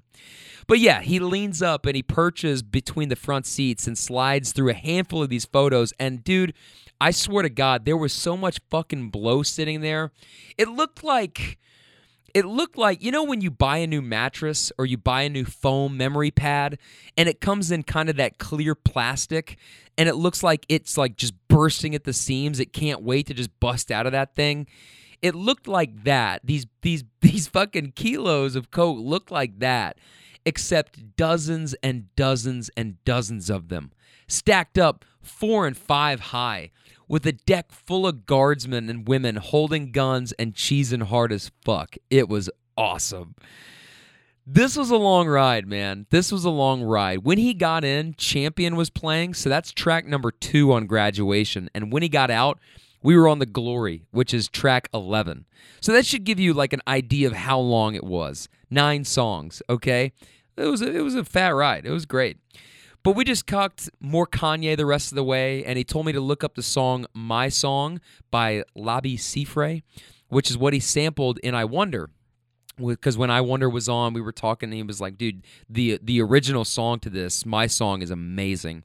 And if you like Motown hits, shit slaps. He was a huge Kanye fan. So we talked about, what we think of him now. And he was also like really into his gospel stuff and liked Kids See Ghosts and everything. Said he liked Ye. Hey, to each his own. I didn't love that kind of stuff. I loved one song off of, not even loved. I thought one song off of Ye was passable. The other one that he released after that, I can't even remember what the name of it. It sucked. Honestly, I don't like it. But to each their own. He kind of and like my thing with Kanye is like Kanye used to be my favorite. Kanye really used to be my favorite, and I think it's become Drake, and Drake is my favorite. But like first 3, 4, 5 albums of Kanye, everything like he kind of lost me musically after Life of Pablo. I'd say that's when I tapered off of Kanye. And Life of Pablo 2016, Views comes out in the same year, so it's a big year for Drake. I've already been a really big Thank Me Later fan and So Far Gone fan of Drake, like since the jump, and feel really connected to him. Kanye, still kind of the same, but like Graduation was really the album that I connected the most with Kanye on, because I just wasn't, like I listened to Jesus Walks, and I listened to some of the stuff off of like College Dropout and Late Registration, like Gold Digger and stuff. But honestly, I wasn't listening to rap that much. Like College Dropout comes out 2004. You know what I mean? I wasn't listening to that much rap yet. I was in like 4th grade at that time. You know what I mean? Or maybe even younger. I don't know. I can't do math. But I think somewhere after Life of Pablo, Kanye lost me musically, and then he lost me kind of altogether when he started on with that bullshit about slavery was a choice, and he rocked the Make America Great Again hat. But and like this is the same, which is cool. Like Trump Train 2020. Oh wait, no, that just got derailed. Sorry about it. That's cool if that's your thing, and like cool. We can disagree and still be friends and still be cool, but I can't be cool with the guy that said slavery was a choice and rocks this MAGA hat, but was the same dude that was on MTV with fucking Michael Myers talking about George Bush doesn't care about black people. Like, come on, man. Come on. It's like you think Donald Trump really does? I mean, like, what are we doing here? You know what I mean? And how are you going to care about black people when you say that slavery was a choice? Like that just like, to me, that doesn't sit right with me. None of that. None of Kanye's antics over the last several years have. So, yeah, man, Drake overtook him in my power rankings. So, but like I still put, man, Graduation is probably my favorite album of all time. Like I really. It's either that or Cloud 9 by Kygo. But anyways, I'm getting so far off topic here. Anyways. I know, I don't know, man. I know earlier I said anything lost can be found again, but damn, son, when it comes to Kanye. But we talked about what life is like on the ship and how dating works. He said that the ratio of girls to guys is like 70-30. And he told me a couple stories, some really gossipy, juicy shit. And he said, it's funny, man. You never really get out of high school. You really don't. And goddamn is that true, because your work, your organization that you're in, like your homeowners association and like little groups in the neighborhood, and like for my parents listening out there, the group text with the parents, like you really never get out of high school. It's always ticky-tack, gossipy, petty shit going on. And it's also like people are going to do what they're going to do. And on a cruise ship, or not a cruise ship, on a Coast Guard ship, you would think, oh, they're probably like it's the military. They're probably straight edge, and there's no drugs or sex or like, anything, a crime that goes on. But there is, because each one of those little things are like microcosms of society, which is what high school is. And basically, you never graduate from high school. You know what I mean? So he's like, dude, that is so true. That is so true. But yeah, man, it was a really great ride. And I ended up doing one more and then calling it a night. So that was like my second to last ride on Friday night. And because it was so long, I was like, man, I am shot. I am shot. So I did one more ride around 11:30, finished around like quarter to midnight, and then I had hit my money. I had hit my money goal for the day. I had driven almost 12 hours straight, stopping twice to piss and eat. And I had so many other solid rides and made so many good connections with people all day long. And it's not that they aren't just as deserving to be featured on this podcast. I'm not going to call those conversations throwaways, because that's not what they're not. That's not what they are at all. It's just that not everybody that I meet gives me stories like Jimmy gave me. And I love you for that, Jimmy. Pitch me. We'll call this writer Gary. Now, this is a kind of a funny one. Some of you might get a kick out of me right here, but I want you to come along on this ride with us and imagine yourself sitting in this seat. We're in on a business meeting together. We're a movie studio with lots of money. And this dude, my writer, Gary, is going to pitch us on his movie. And based on his pitch, I want you to decide if you would buy the script and produce this movie or light it the fuck on fire. Gary hops in. And we've got a 25-minute ride ahead of us. And he's like, man, I love your car. This is so sick. It's crazy how they have ashtrays back here. I feel like I'm in the mob right now. I said, for the next 25 minutes, Gary, you are in the mob. What do you do for work? I do a lot of shit. So I work for my parents, who own a French restaurant. Where you pick me up at, my best friend is a tattoo artist, and he owns his own studio, so I work for him as well. We started our own clothing company, and I'm also in the process of making a movie. So, damn, what kind of clothes? So we're trying to do something where there's different lines, so we would have print on T-shirts that have designs and everything we want on them, and then we're going to have a separate line where we go to vintage stores and buy jean jackets and design them completely different so they're all one of a kind. Oh, nice. Yeah. What's the movie about? So the movie is a horror movie. And essentially what I'm doing is trying to make it as realistic as possible, in the sense that I want to break all the rules and cliches of a stereotypical horror movie. Like, I don't want to do jump scares, and I'm trying to rely only on psychological horror. So the first half is about a realistic group of friends, and you just understand the relationships better between each other. And the second half is everyone just getting fucked after another. But, like, I can't really explain it without giving away too much, because I'm playing on fear. So there's different types of fears that people have. So it's essentially that. Well, who's the main character? So the main character, I guess, arguably her name is Roxanne, because the movie just follows her to the end sort of deal. So it's through her point of view, like she's narrating. Not really her point of view, but like, because like I said, every character, they're done. There's no escaping. And she's like the last one that you actually follow and see what happens to her at the end. With all these different people, is it something that affects them the same?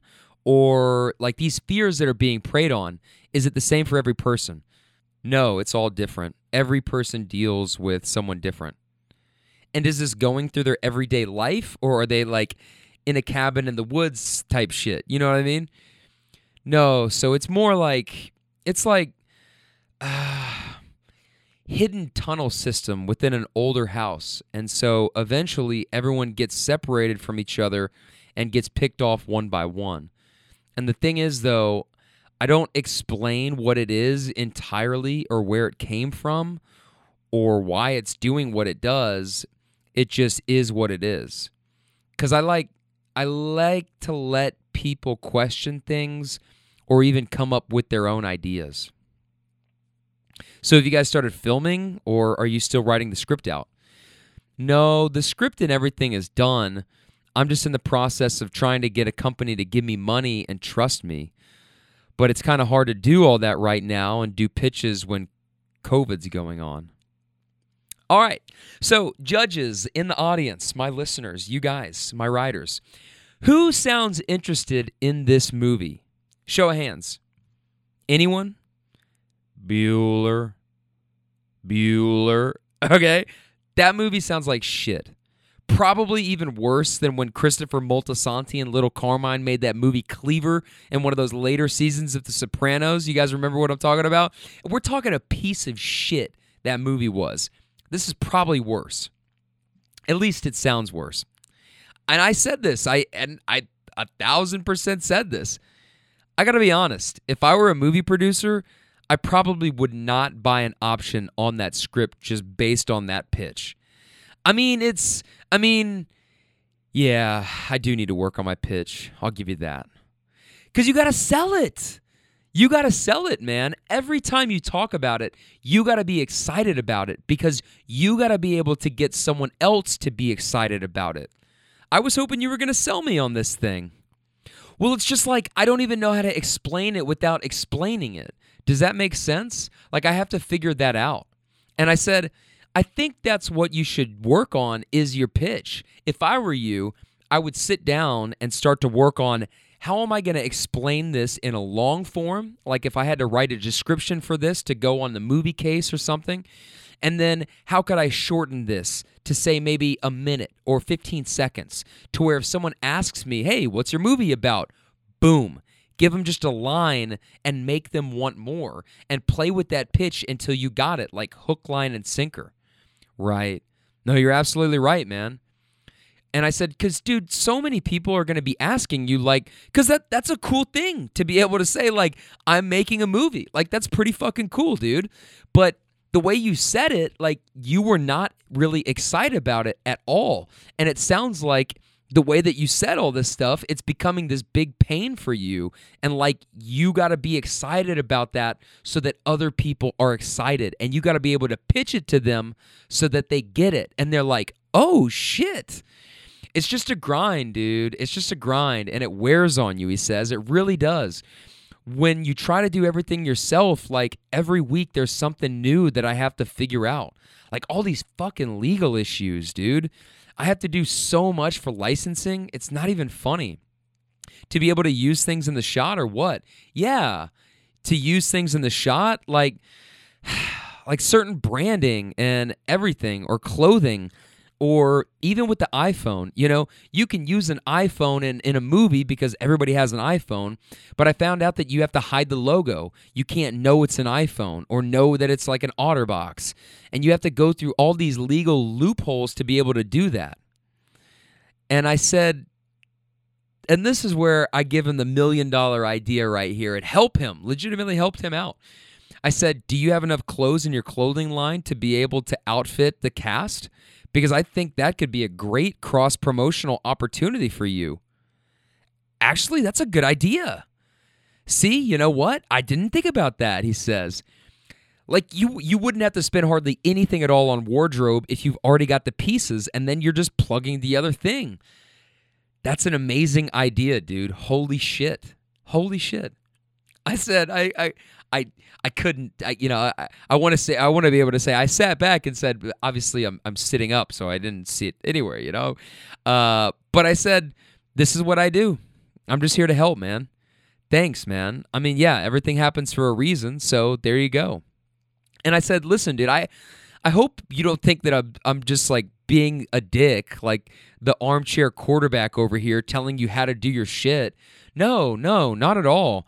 I appreciate when people are real with me. You know what I mean? Like, I don't like when people sugarcoat it or say what I want to hear. People will say, that sounds amazing, and never ask any follow-up questions, and I know that they're just being fake as fuck, but you were like, that kind of sounds like it sucks, but you helped me in giving me that idea. I got you, you know? And then he said, and hey, by the way, I got to say, I have a huge appreciation that you've been playing EDM this entire time. Like, I love it. I love it. And then we nerded out on our favorite artists and shows and music festivals that we'd been to and shot the shit for the last 12 minutes of the ride. It was a long ride. It was like 22 minutes from start to finish. And this was early. This was really, I think Gary was like my third rider of the day on Friday, so I was still playing some EDM stuff. It wasn't until later that I threw on the rap list. But he was a good dude, a little half-baked in some of these ideas, and that's not a knock. I'm not ripping the kid, you know. I'm just saying, like, you've got a good start, but how can we make it better? Where can it improve? Honestly. And I'm sure most people that he knows, this is just the sad reality about life, is like, most people that he knows will probably look him dead in the eye after that pitch and say, that's amazing, I can't wait to see it, and then walk away either laughing or calling someone that they know and talking shit. Like, did you hear he's making a movie? It sounds so fucking dumb. He has no idea what he's doing. I can't wait to see how it turns out. It's going to be so bad. I can't wait to laugh. And it's like cannon fodder to these people, right? But I'm not most people. I'm like, all right, here's an opportunity to sharpen up. Like, let's get a rep in, dog. Pitch me, and I'll give you some constructive feedback. I believe you got to give people the space and be graceful about it when they're molding and when they're working out an idea or a project. Give them the space to be imperfect, like hopefully someone once did for you. And remember what that's like. So I kept it real with them. And then the second half of the ride, it felt like we just had this breakthrough, and then we had just become two buddies all of a sudden swapping stories. Be real with people, because even if they don't like what you're saying, they'll respect you for being honest. Just don't be too honest, because some people don't like that. 28 years later, I'm still working on finding the right balance. Maybe one day. Tough cookie. All right, this is our last story of the episode. We'll call this rider Amber. Amber is a tough cookie, and that's why this one is called Tough Cookie. This is a really inspiring one to me, especially in a COVID. I mean, this is just like the definition of a hustler and somebody that's pivoted and is doing her thing, doing her thing. So Amber gets into the car, and she's got her hands full of stuff. Food, it looks like a big kind of carrier bag. She plops it down, and the first thing she does is let out this big sigh of exasperation. That bad, huh? I'm tired. You just get off work? Yes. Do you work at that bar? Yes. That's cool. That's the first bar I ever used a fake ID at. Oh, yeah? Randy would be so impressed. He's one of the owners. I have all these soup orders because I'm selling soup on the side, and nobody came and got them. Oh, no, I say. So I'm packing them back, and I got to bring them back tomorrow because the weather's so nasty, I guess. I don't know. This was earlier. This was Monday of last week, and I guess it was raining that day. She said one got caught in a meeting because our hours got cut. So Randy and Jacob, the owners, they love my soup, so they let me sell it out of the kitchen. That's awesome. Yeah, they've been really supportive. What kind of soups do you make? I have vegetable beef today and chicken tortilla and classic chicken noodle.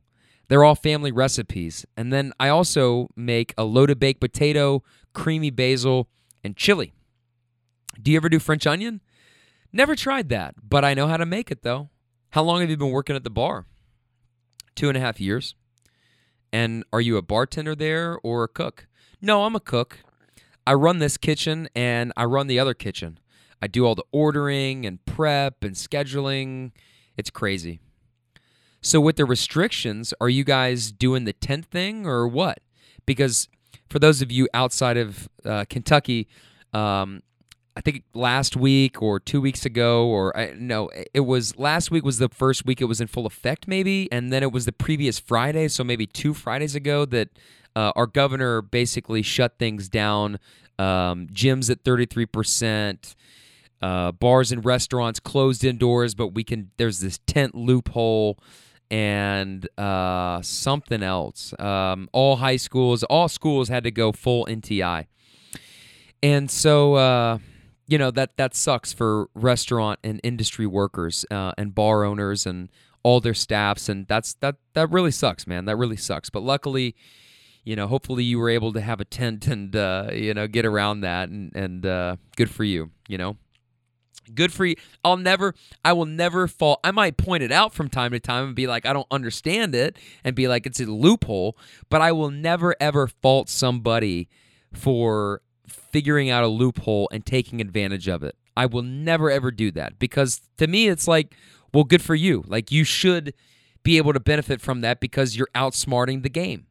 You're not cheating the game, but you found a deficiency. You found an inefficiency, and you're exploiting it for your benefit.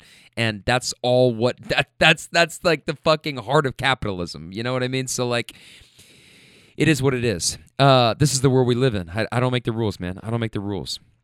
Anyways, she says, well, we have an open deck bar in the back at both locations, and then we also have this other thing with the bar in the back and an open bar, and ABC came in and they made us take our walls down.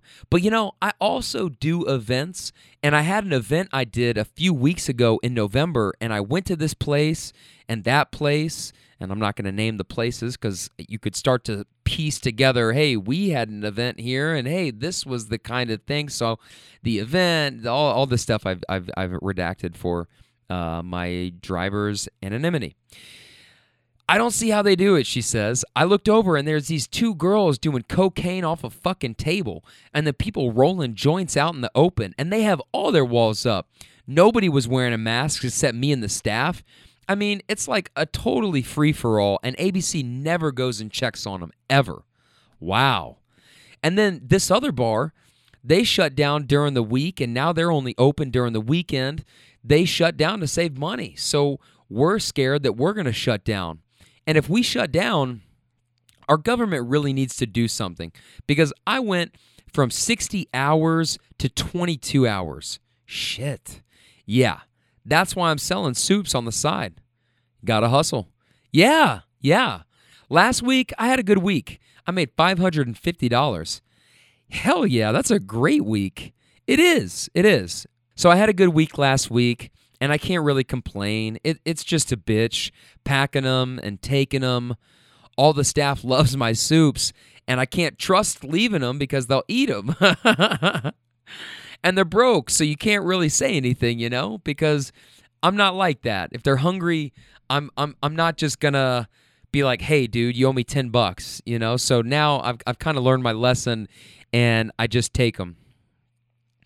I said, yeah, I hope, I too hope that there's another round of stimulus checks or funds for businesses, because there's so many of them that, like, you don't really realize how many of them are running pretty close to month. Yeah. And if one little thing goes wrong or causes them to shut down, they might never reopen. And it's like, holy shit, that's like 60% or 40% or whatever it is. Well, and another thing people don't get is that we as food industry people, we're still on partial unemployment. And they took that away Saturday. So I don't know if that was me because I wasn't pandemic unemployment assistance. I was unemployment insurance. I wasn't PAU. I was UI. So I'm going to try and file on Sunday, but I don't know if I'm going to get it. So if they take that from us, I mean, Jesus, it was partial. So I only got 156 every 2 weeks, but who can live on that? Nobody with any bills that are due. That's for damn sure. Exactly. I mean, I have hustled my ass off. Like on Thanksgiving, I made pumpkin spice bars and I sold them for $15 a piece and made half my rent. What? That's fucking awesome, dude. Yeah, I made half my rent. So I'm pretty proud. You should be. I mean, that's. And she said, I have no one. I have no family. I have no one here. So I have to do something.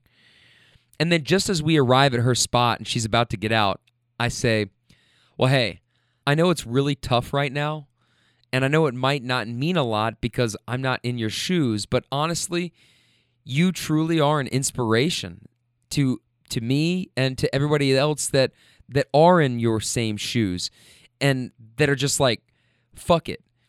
I quit. I give up. You know what I mean? Like, the fact that you're finding a way to push forward is fucking everything. So I really respect you.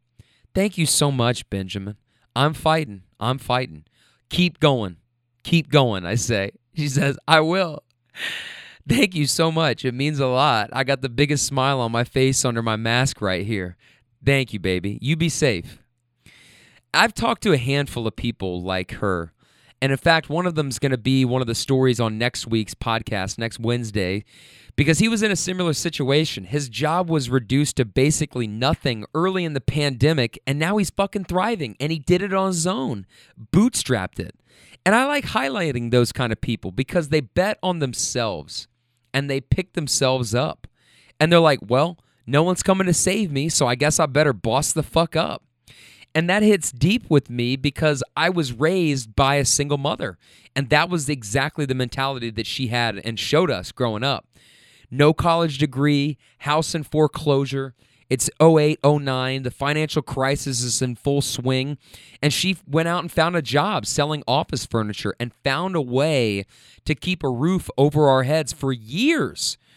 When Lord knows how the fuck she did it. And Lord knows that they don't give no awards for that. It's just you in a room with a stack of bills at the end of the day with no clue how you're going to get it done. And you got children sleeping in the next room wondering how you're going to afford the next tank of gas, let alone pay for all the shit we need as kids and pay for this and that. But somehow she did it, you know? That's some Whitney Houston shit if I've ever seen it, dude. That's the greatest love of all right there. A single mother's hustle. And the only thing we can ever do for anyone who hustles like that for us is give it right back. Succeed in whatever you're reaching for so that it wasn't all in vain, everything that they sacrificed. And those struggles were for something, you know? That's what I'm going to do. Sometimes you just got to boss the fuck up. So when I come across people who are doing that, instead of saying, oh, poor me, they're out to get me, the world's unfair. It's like my grandpa always says, life's tough, then you die. And when you think about it like that, he's got a pretty good point. That's a big fact.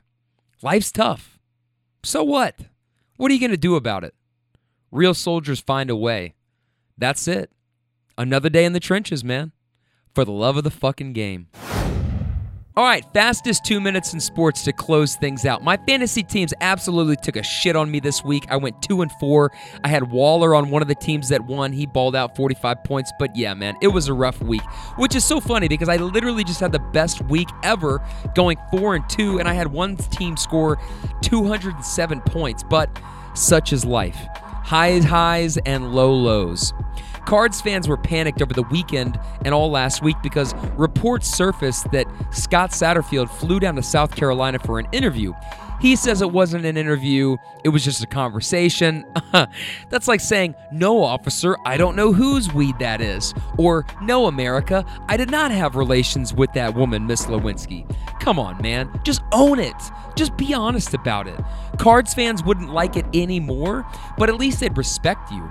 If you said, yeah, I interviewed, I got a family to think about, I'm doing what's best for myself and my wife and my kids, people still might hate that, but at least I think it would soften them a little, and you'd get a lot more people that would begrudgingly accept and respect that answer.